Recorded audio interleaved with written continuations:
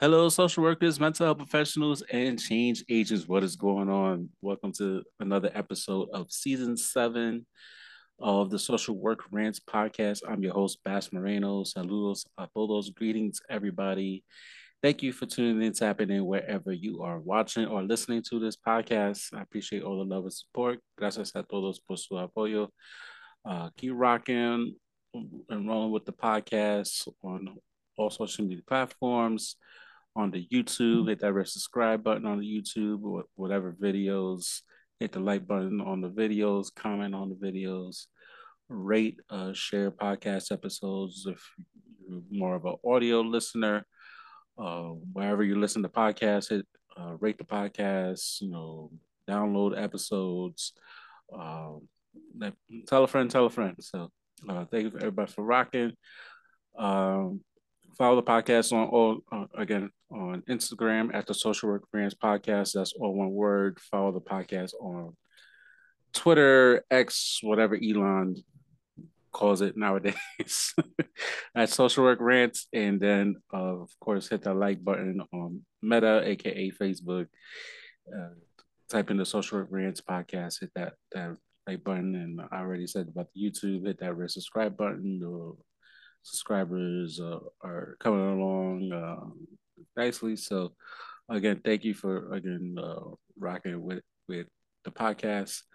Um, so yeah, we're gonna before I introduce my guest, I'm gonna do the disclaimer, and also before I do the disclaimer, want to shout out everybody that had purchased my poetry book. I know I haven't brought it up on the podcast much recently, but my poetry book, Trying Through Pain: How to Maximize Your Full Potential in Hard Times, it is available on Amazon. I'll try to remember to put the link in the show notes so you can get an autographed copy. Ship them out directly from me if you're not down with purchasing on Amazon. Um, so yeah, we rocking and rolling. My disclaimer: this podcast is for education and entertainment purposes only. It is not a substitute for mental health therapy or any sort of mental health treatment. If you're in need of assistance in America, there's different ways. 988, call 911. If you already have a therapist, contact your therapist. If you have a psychiatrist, contact your psychiatrist, ACT team, um, any means of help, or go to your nearest emergency room. For all my viewers and listeners out of the United States, wherever your emergency contact information is, contact that phone number, or go to the hospital, get yourself checked out. It's okay not to be okay, but we here for you.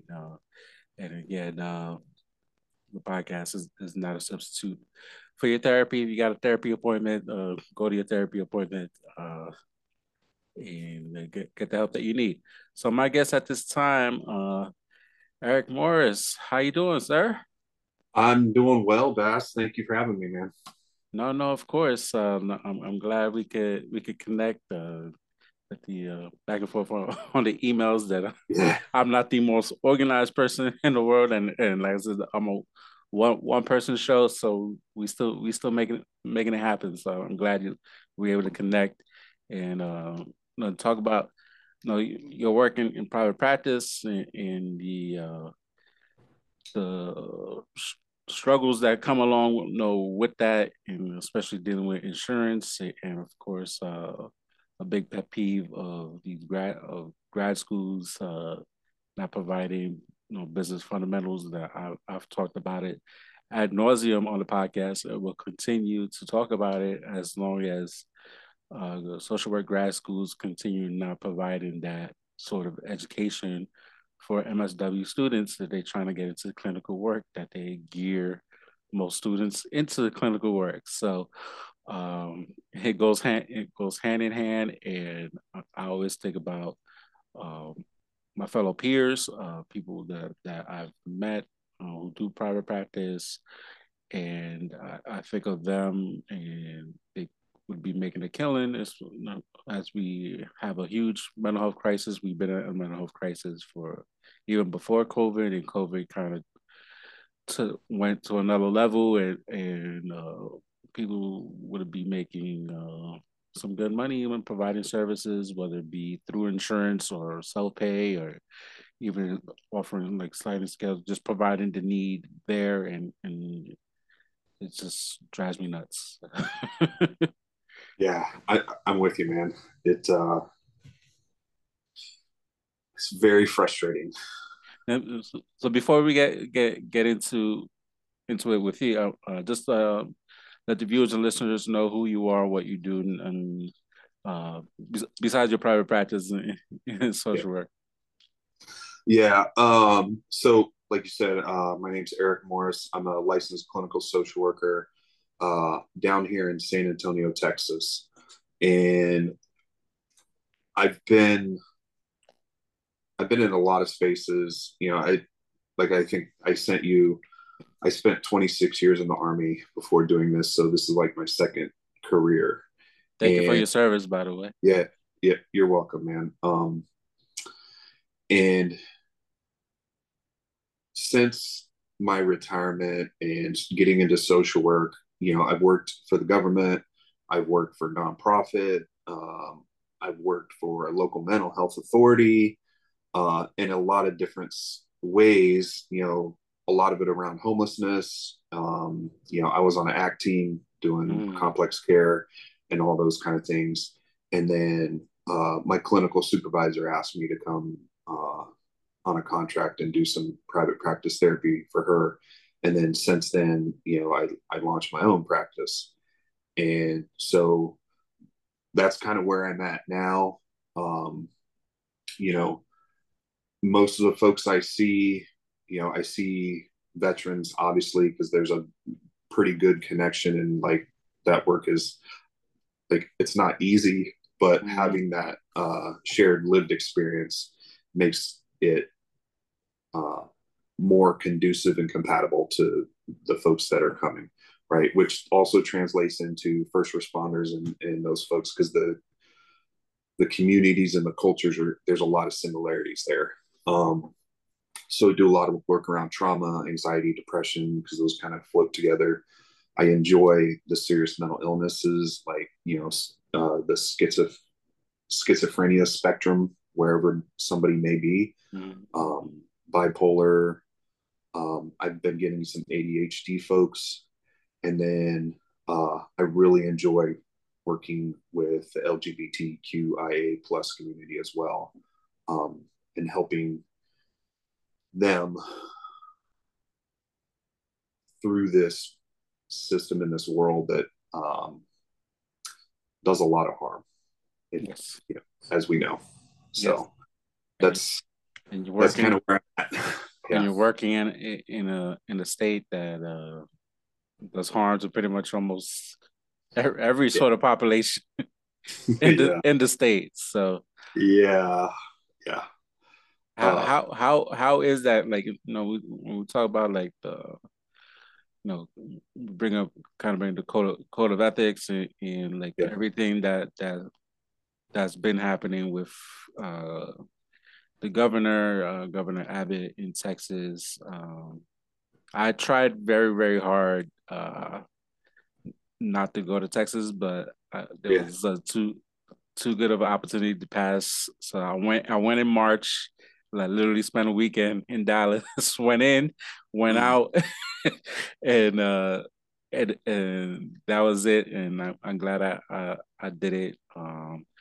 But between Texas and Florida, if I can help it, like I'm not trying Yeah, to give my money to to those states in any way. What So going back to kind of like code of ethics, you're a social worker. We got a governor who seems like if not every day, at least like every week, every month is doing something in terms of harm for not only his people, but obviously immigration has played a huge part with Texas, and he put those things in the water to for people not to go in the water and try to Yeah. swim over to into Texas. I was like, this guy is just. I still don't understand how he won the last election, beating Berto. But how does that, you working as a social worker and you got to deal with like the governor and his policies and just overall just being a social worker in Texas. Yeah. Well, one, it's not easy, right? Because our ethics get challenged a lot by like the laws that are put in place. Mm. Um, you know, across the country, and like you said, more specifically with Texas and Florida and the things that are happening in these two states. Um, so the great thing about being in private practice is I don't have to do what other people tell me, right? So if I worked for an organization and they wanted to do things a certain way in order to follow whatever he was doing, right, then I would be subject to that, right? Whereas private practice, I can be more aligned with the social work values and ethics and say, hey, like, I'm here for the client and I'm here for the person. And, you know, one of the things I think with social work that is different a lot of times between us and some of the other disciplines in mental health is, you know, our charge of social justice in working and advocating to make change for the better of people. And part of that is to do things that are right that may also be against the law, Mm-hmm. right? Not to say that I'm going out there and breaking the law. Right. But you know, if I have a client that is, you know, thinking about transitioning or, you know, talking about that or wanting to explore those things about transitioning, like I'm not going to do anything to put them in harm's way, Mm-hmm. right? In whatever the way that is. Like I know um, last year they made, I think he put a law that said that it was like if anybody had knowledge of a a minor that was seeking medical services for transition or whatever, like they were going to consider it abuse.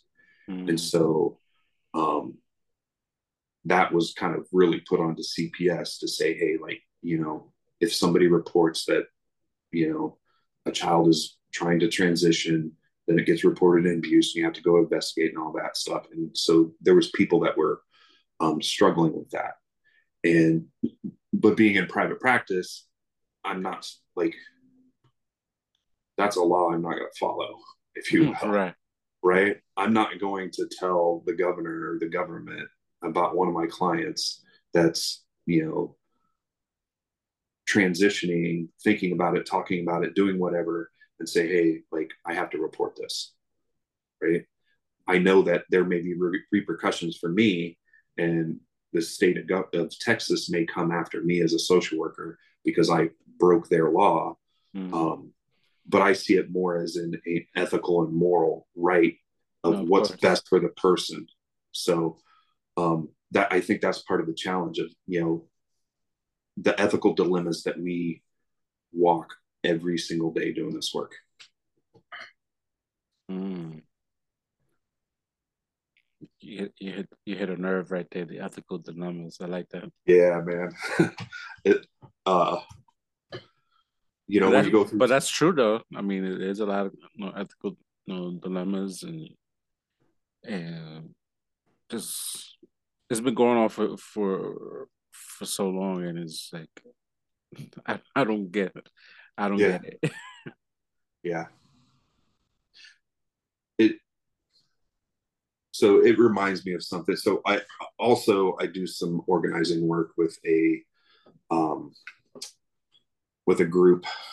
Um, the large umbrella is showing up for racial justice.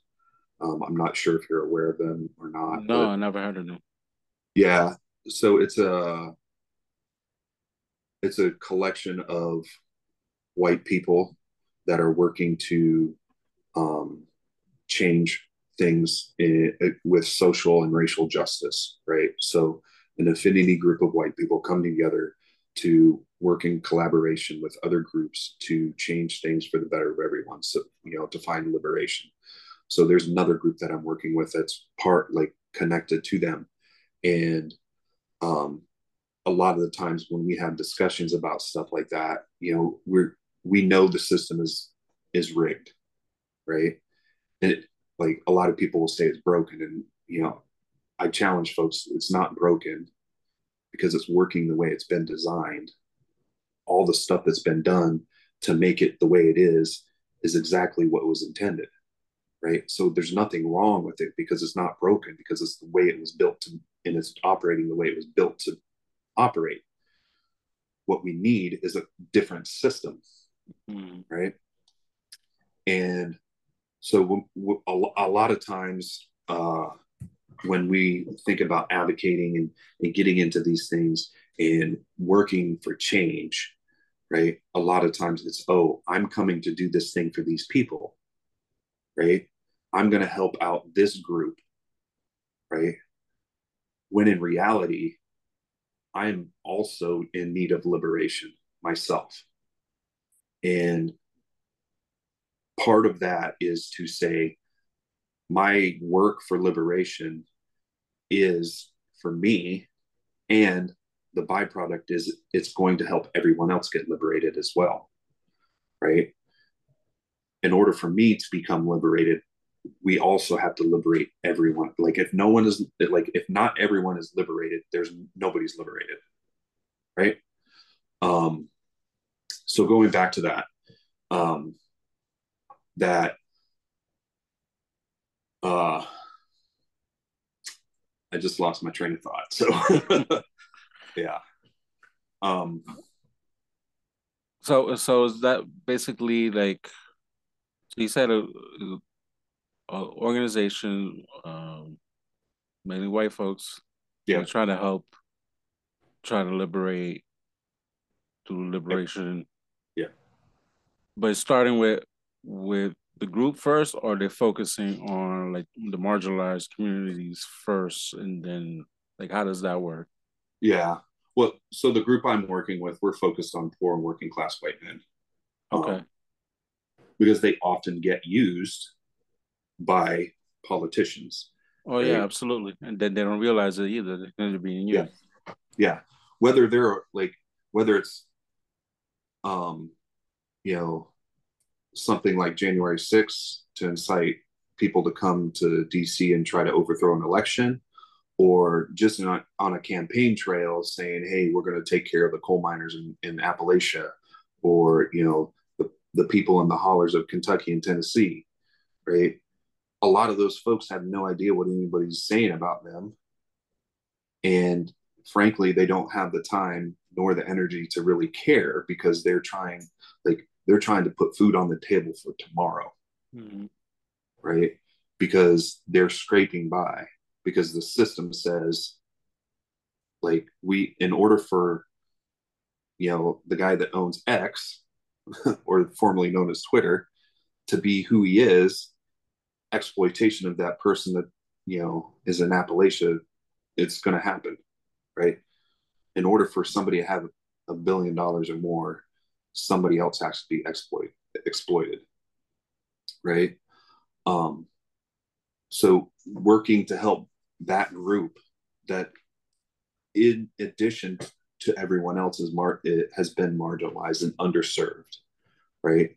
Because one thing I've found along the way is the other communities, like Black communities and Latino communities and indigenous communities, they have the people and they know what they need and they know how to take care of each other. And that's what they're doing. They don't necessarily need me to come and save them, right? We've been doing, like, a lot of that has been taking place over the years to say, hey, I'm going to come in and save you. And I always come back to this, that something that Malcolm X said, in is completely paraphrasing, essentially saying, if well-meaning white people want to do something, is go collect your people and help other white people realize and remove the veil of invisibility of what's taking place in the world and do something about that, and to help bring all of us along. But do you feel like it is has been helping, or more people like kind of like, oh, people from that group are like open to that idea, or you feel like it's been like they've been like kind of like maybe brainwashed from what's been happening? Like no, like a lot of people, like I mentioned, a lot, not all of them, but a lot, yeah, kind of had this stereotype of just being like poor, not educated, and mm-hmm. most of the poor people are white people, and then like Yeah, these like rural towns and rural yep. areas, and The they're small town. not getting Yeah. like the supports that they need, and it kind of like people like assume, okay, you're white, you'll be all right, and they're like Uh-huh. struggling like everybody else. Yeah. um have you seen from your work they kind of opening their eyes and kind of see like, okay, maybe there is something to it, or or they're in between? Like, what are you seeing? Yeah. There's definitely, the hard part for this work is it's never going to happen on social media, right?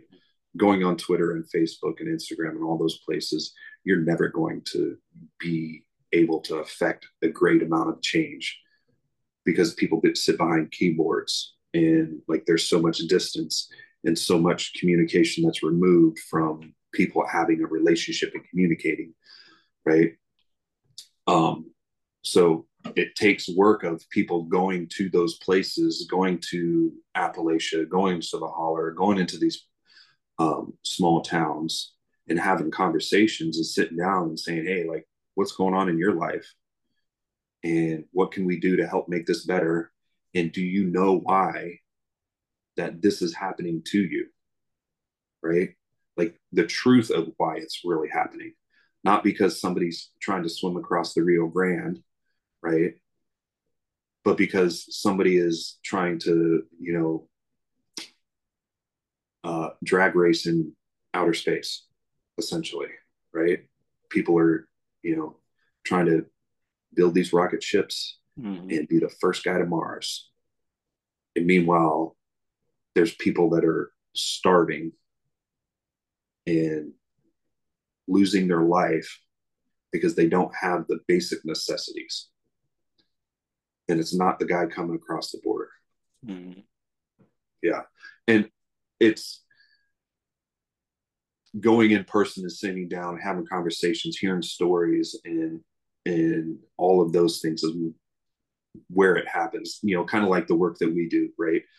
The magic of our work and the therapy and sitting in a room with somebody going through the some of the most difficult stuff they've had in their life is it's the relationship Mm-hmm. and holding space for another human being, right? And truly hearing and seeing them for who they are and working to make their life just a little bit better, right? Because we can't solve everyone's problem overnight, but we can make maybe today or tomorrow just a little bit better than it was yesterday. Mm-hmm. Um, and it's the same thing with organizing. It's going to people and having conversations, sit down, talking with them, and saying, "What can we do? Like, let's build a community together with everyone to get what we need," and that works. No, I like the concept to it, because Yeah, it definitely communities definitely need to come together. Like yeah, we all went through pandemic together. There's a whole yeah, like kind of collective PTSD that that surrounds it, and like Yeah. as of April this year, the government is like they wipe their hands clean. All right, COVID's over. the yeah, the COVID emergency is like it's over, and it's like okay, well, what does that mean? So Yeah. it's like, and then I've had episodes. Okay, what does that mean? Is the people got to reapply or renew their Medicaid because they're about to be cut off? So it's like that's one of the main things. Yeah. Um, on and on top of other stuff that the government doesn't, for some reason, doesn't talk about it. So, Yeah. um, how does that like affect kind of like what you do in terms of like the private practice? Have you seen like anything regarding that? Um, yeah, that it's it's really difficult for us to separate the different parts of ourselves, Mm-hmm. right?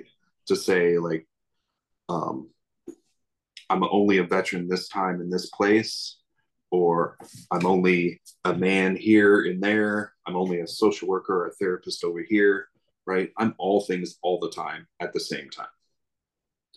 Um, so being a social worker, an organizer, a therapist, a business owner, somebody in private practice, I'm all of those things all at the same time. So I there are times like I'm that person in every space. And depending on who the client is and what's taking place in their life, right, those conversations may take place, right?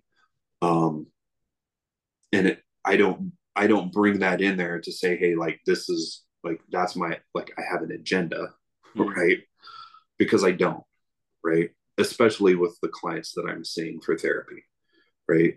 They have real significant problems, whatever they are, in their lives that they need help with in that moment. If it happens to connect with some of those other things, as we know with social work, in a person in an environment is a very important thing, Mm-hmm. right? And so I also talk about that, right? Like the environment that somebody is in, the the system that we live in, the workplace that we go to has an effect on us, has an effect on our physical health, has an effect on our mental health. If you go to work and you have a boss and they're, abusive or toxic, that's going to have an effect on your mental health. Mm-hmm. Right? I'm going to talk about those things too, because they also have an impact and an effect on why that person's sitting in my office in front of me. Right. Um, and doing it in a way that's obviously person centered Mm-hmm. to their experience and what they're going through, and bringing those things together. Yeah. I'm touch on something. How was that transition from you serving to being a social worker? Like how was that process like? um, I there are some active duty service members I have, and even some of the first responders that I see, like some of them are close to like transitioning out of that into back to civilian life or whatever, right? And my own experience in working with other people that have been through the same thing, talking to my friends and others, people that I know that have been through it, um, the transition from service, even with everything that's like, if everything was the best, right? Everything's lined up, it's all going like well. I tell them it's going to be a shit show, because there's things that are going to happen and you're going to go through things that you didn't even prepare for or know that were going to happen, because there's unknown unknowns and you can't get ready for those. They're just going to happen. Part of that we talk about is the loss that occurs, whether it's somebody that's ready to go, wants to leave, and is prepared and is doing all the things to transition from service into whatever they do next, they're losing something. They're losing their part of an identity, a part of sense of who they are, right? Because one of the things I think that's uniquely different about the military and government service, even people that are first responders, whether it's a police officer, a firefighter, an EMT, whomever, right? It requires that person to put all of themselves into that, right? And the organizations even operate in a way that they consider you to be completely theirs. Like that comes first, and then the rest of your life. So leaving that and transitioning to a way of life that's different is it can be difficult, and the loss of those things are hard. One of the first jobs I had when I retired was doing education counseling for the Army as a contractor. And I've had several folks that they had spent over almost 30 years or more in the service, and they were ready to go. They're like, hey, like this is a great thing. I'm going to go be with my family. I'm not going to work. I'm going to retire. I'm going to get some VA disability, whatever. And then they break down crying because you take off the uniform, and one of the things that's often difficult is you could be the greatest, best person. Everybody knows who you are, and you do great, wonderful things. Then you retire, you take off the uniform, and the rest of this society and the world, especially like the VA system, they don't care. Like, okay, you're another veteran in our system that is overwhelmed, and like get in line, if you will, right? Um, and really the only folks that get like VIP treatment, if you will, are some of those folks that retire at the very top levels, like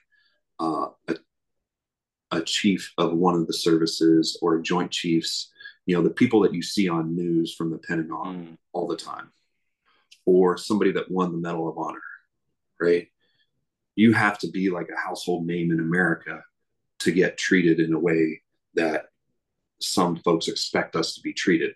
The rest of us, you're just another number and another name in the system to get care. And you could have done great, awesome, wonderful things. And as awesome, and that's great. But part of that is the realization that you are a human being, just like everyone else. Right. And like you're not going to, a lot of us are not going to get treated the way that we thought, or sometimes even told. Right.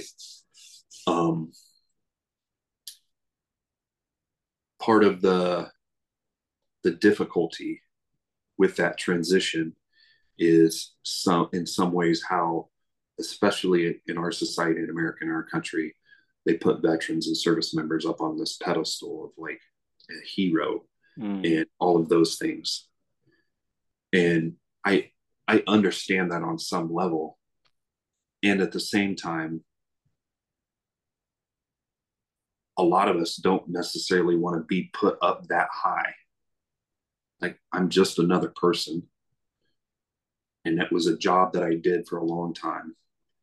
And it was very different, and it was very specific. And I do believe that veterans should get the things that they're supposed to get, like healthcare. And if you have a disability, get a disability, and all of those things, because you basically say, hey, I'm willing to put my life on the line for this idea. And so that those people should be taken care of, and also not be idolized into this version of a person that is unattainable. that does not exist, right? And I think that is the difficulty and part of the problem, um, when veterans transition, because you get told this so much and so often, and so much of the messaging of all of these things of, hey, you're great, you're awesome, you're a hero, you got this high pedestal you're on, and then you get out and you're treated just like everyone else. It's like, wait, there's a difference between what is being said and Mm. what is taking place. It's almost kind of how we started the beginning, how like Yeah. grad schools Mm-hmm. were like gears to like private practice, but without teaching The the things you skills need. for business for your business. And Yep. it's like the army, he's like teaching you're gonna be great, you're gonna put on this pedestal, and it's like you Yeah. constantly see you know, servicemen or former servicemen end up being homeless and like Mm-hmm. needing assistance and begging for money and just care even with the VA is not great or what an expectation where you should be with all the money that goes into Mm-hmm. the department or military and all that stuff. So it's they always Yeah. pump all this money. Is like, okay, so how about you helping the former servicemen, and like you said, Yeah. like you serve basically risking your life and literally losing limbs and all this stuff and limping and all this stuff, and it's like the least you could do is provide good adequate care for your servicemen, Yeah. But, men and women, and yeah. But I use the VA system, and I don't have to because I'm retired, so I can use the TRICARE that I have from being retired. But I use the VA system. Um, I started using it because I had clients that were veterans, and I heard a lot of the horror stories. So I was like, well, I can I can use the VA system. Let me go check this out for myself and see what it's like and experience it. And there are it is difficult, and like in San Antonio, there's one VA system. So all the veterans in this area, whatever the catchment that they fall in that belongs to the South Texas Veterans Administration, have one funnel that they go through, and everybody has to go through that, right? So there are difficulties associated with that. And also, I do get what I need for my health, right? I don't have copays. I don't have to pay for medication. I don't have to pay for doctor's visits. Does it take sometimes a while to get scheduled for something? And does it take some advocacy on my part to the providers or the system to say, hey, look, I need this, and I need to have this checked out and taken care of. Yeah, that does take place. And I also know for those folks like yourself that aren't part of the VA system and don't get that kind of care, it happens out on the outside system as well, yeah, right? absolutely. Like the difference is, instead of a funnel, it's more like a strainer, Mm. right? There's a lot of Yes. different ways. There's a bunch of different hospitals, clinics, doctors' offices, all kinds of places you can go to get the care you need, right? You don't have to be forced into one. You Mm. can pick and choose where you want to go. Obviously, depending on the insurance and financial situations and all the other stuff that goes into it. Right. But the experiences happen the same as well. So there are things I think the VA needs to do better, and there are things they're working on to make better. And it's also not completely horrible, like has been sensationalized. And obviously, it depends on from place to place. There are some VA medical centers that are much better than others, and some that are worse than most. So, But, um, but like I yeah, said, that could be said about anything else, any other hospital system, Yeah, anywhere in the country. So yeah, kind of yeah, goes hand in hand.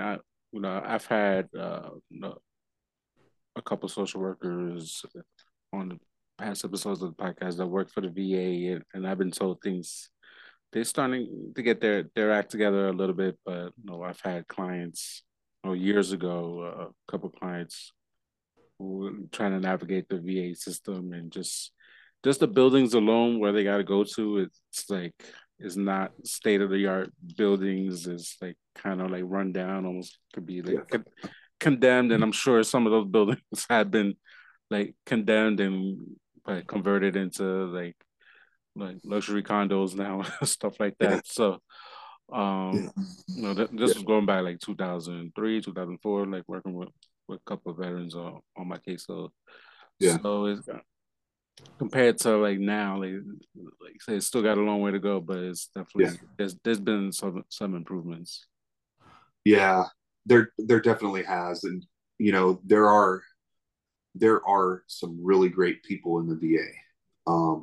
An example is last month, Texas had their um, statewide yearly suicide symposium, and it was just outside of San Antonio. So I went to it, and the executive director for suicide prevention for the VA was there, and he spoke, and I asked him some questions and talked to him, and the dude is like insanely intelligent and hugely committed to suicide prevention, and like in a way that when you hear him talk and you ask him questions and have a conversation, you're like, the guy gets it and he's doing what he can in any way possible to make it better for everyone. And like that is inspiring to hear that somebody that high up is like that passionate and committed to that kind of work and saying like I'm going to do what I can to truly make a difference for this. Right. So like there's folks like that there, and you know that's important. No, it is because it is like ground level work, and it takes a Yeah, lot of advocacy, and obviously everything comes down to money. How if you gotta like raise it somehow, or like funding from the government, state, local. So yeah, it's a lot. And I know from when I hear like when like the federal government passes like their budgets and stuff, and I see all this money going into Department of Defense, and it's like get some of that money from the VA so they can fix these buildings and veterans can get all this care. Like you're right, like put us such high pedestal, and like Veterans Day and Memorial Day are big important days, and rightfully yeah, so. Like I've had a couple family members, like my mom's cousins, like served in Korea, and then I had like high school classmates that served for a little bit. So um, I had a high school friend that did like two tours of Iraq and a tour of Afghanistan. It was like he was ready to go back. I'm like, like here, it might like being like you just the outsider, just to be like, are you nuts? Like you telling me you got hit with a roadside bomb and like you ready to go back for like another tour? It's like, yeah, man. I used to be like that. I have clients that are like that, and it's a difficult thing to get past and through to the point of like I don't need to have my life in danger on a constant basis and being shot at to feel like my world makes sense. That like saying that sounds pretty that's insane, powerful right there. Yeah, it's right? insane and powerful, and it's like, Yeah. And a lot of the veterans I work with that say those things, you know, what we identify often, what's missing is the intimate connection between people that's needed, and it's not in a lot of times when we say intimate connections, people think about a, you know, like an Romantic. intimate, a romantic, intimate partner type of relationship, and it's not, right? Other men have to have intimate relationships with other men. That's a big piece that's missing in this country, that you can tell another man, hey dude, I love you, or like, you look like, dude, your clothes are like, you look really good today, right? And spend time and have intimate conversations and cry and laugh and do all of the things, experience all of the emotions that we have as human beings, and have hugs and spend time together in a true human way, right? That's what part of that experience is when you're over in Afghanistan, Iraq, or other parts of the world that we have been in, and your life is in danger, right? That that part of that takes place, but it takes a place in a way that's very toxic. Mm-hmm. And not to use the word trauma bonding, because that's more about like an abuser and abused relationship type of thing. But the experience of going through those things bonds people in a way that's hard to replicate, Yeah. because we have been so disconnected from each other and ourselves. And so it's reconnecting people with themselves, with other people, with a community that cares for them, Mm-hmm. right? Because oftentimes we talk, like, especially social workers, we talk about self-care, like, do self-care. What are you doing for self-care? Like, it's great. We all need self-care. And at the same time, we know how to take care of ourselves. I know what I need, and I know how to take care of myself, right? What I don't have and what I do need is a community that cares for me, that comes and says, hey Eric, what do we like, let's take care of you, right? Part of that is being able to say, you know, what are the is your work life balance helpful? If it's not, how can we make your work less impactful? How can we make your employment not so burdensome that you can enjoy your life and pay your bills at the same time? Mm-hmm. Right. Like, going back to the beginning of our discussion of being in private practice, one of the only reasons that I'm able to is because I did retire from the Army, and I have a rating for disability from the VA. So I have income outside of the work I do. It's like, do I want to be paid what I'm worth as a social worker and a therapist? 100%, because we are all underpaid in the mental health field. Yes. Absolutely. Like, this is not even a discussion, really. Mm-hmm. And the retirement and the disability that I get is because of the other career that I had, Mm-hmm. and which enables me to do my private practice and not have to depend on that solely to pay my bills. Right. Like, I tell people it's like a universal basic income for me. So, like, I believe in that thing 100%. Universal basic income, Medicare for all. That's what I have. Mm. And it, like, is it the best thing in the world? No, but it works. I get my basic needs met by those things. And I believe that everyone else should have a way to get their basic needs met without having to uh, destroy themselves almost in order to do it. Yeah. Yeah, absolutely. Real quick, I want to touch on private practice in Yeah. terms of dealing with the insurance and getting reimbursed, regarding your work. Yeah. How's that like for you in San Antonio? And Man, it's difficult because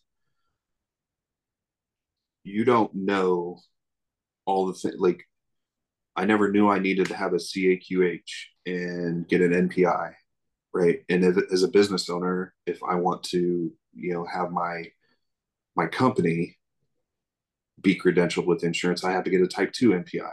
And then, I have to go to each insurance company to get credentialed with them. And they're all their processes are different, Mm. right?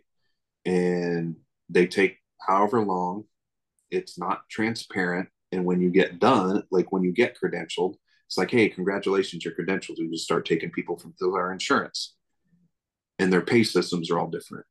And how to file claims and what they're looking for and all the rules that they have. There's not a good way to figure out what they are, right? An example, I think that I'm one of the ones that I'm struggling with right now is TRICARE, right? I got credentialed with TRICARE because I'm going to take veterans and service members or their families, and a lot of them have TRICARE, and there I have spent probably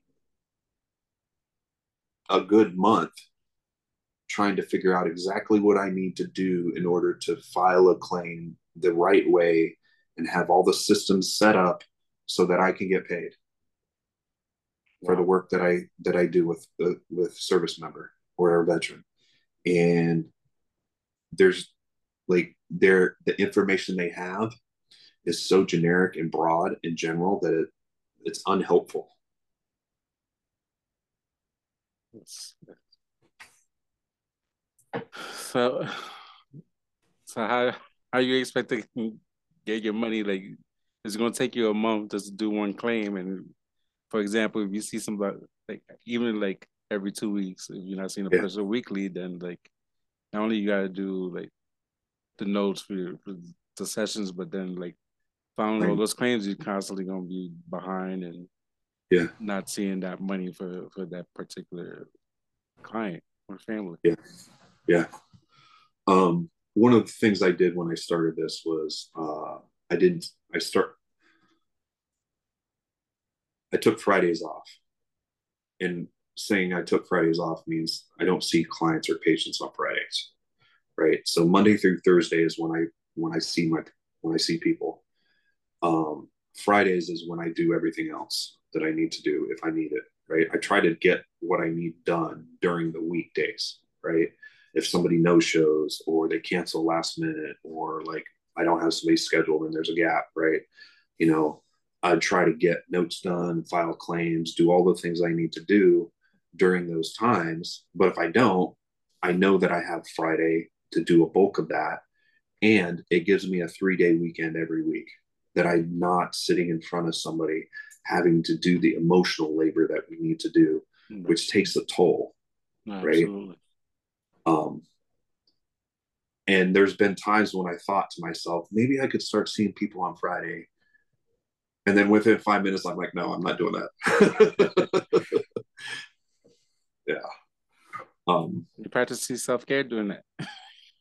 Absolutely, man. I realized one of the things that works for me for self care is a 3 day weekend, and I'm like, I've gotten to the point where I'm not budging. That's my boundary, and I'm like, it's not.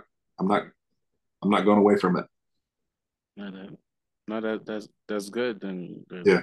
that's something a lot of us are striving for is like setting those boundaries. What is that? What are your absolute like no's? And Yeah. I know like for myself, like I've had jobs that I had to work on a Saturday, and I had like Mondays off. I was like, no, I'm not ever trying to work on a weekend ever again Yeah. in a social work job Yeah. unless it's for me and my own business, then that's different. But a Yeah. nonprofit or anything like that in terms of social service agencies, like no, that's absolute no. Yeah. Especially during the fall, I'm not missing my college football, my college basketball to do Yeah. social work. Hey, that's self care, man. You got to do what Yeah, you need to like be present when you need to be present. no, Yeah. absolutely. Where can people find you? So I am in a lot of places. Obviously, Psychology Today is a pretty popular place there. I do have a website, which needs a lot of work because I'm doing it all by myself. So it's not the greatest place. You and me both. For your pain. Yeah, yeah. Um, but I think one of the places I just got onto was WebMD. Mm. So which I didn't know until just recently that we could be on WebMD, and I was like, oh, really? So yeah, I think probably the best place to and easiest that folks know to find somebody is either Psychology Today or WebMD. And um, I didn't know therapists could be on WebMD either. That's interesting. yeah, it is. Yeah, and I they have a free version and a paid version.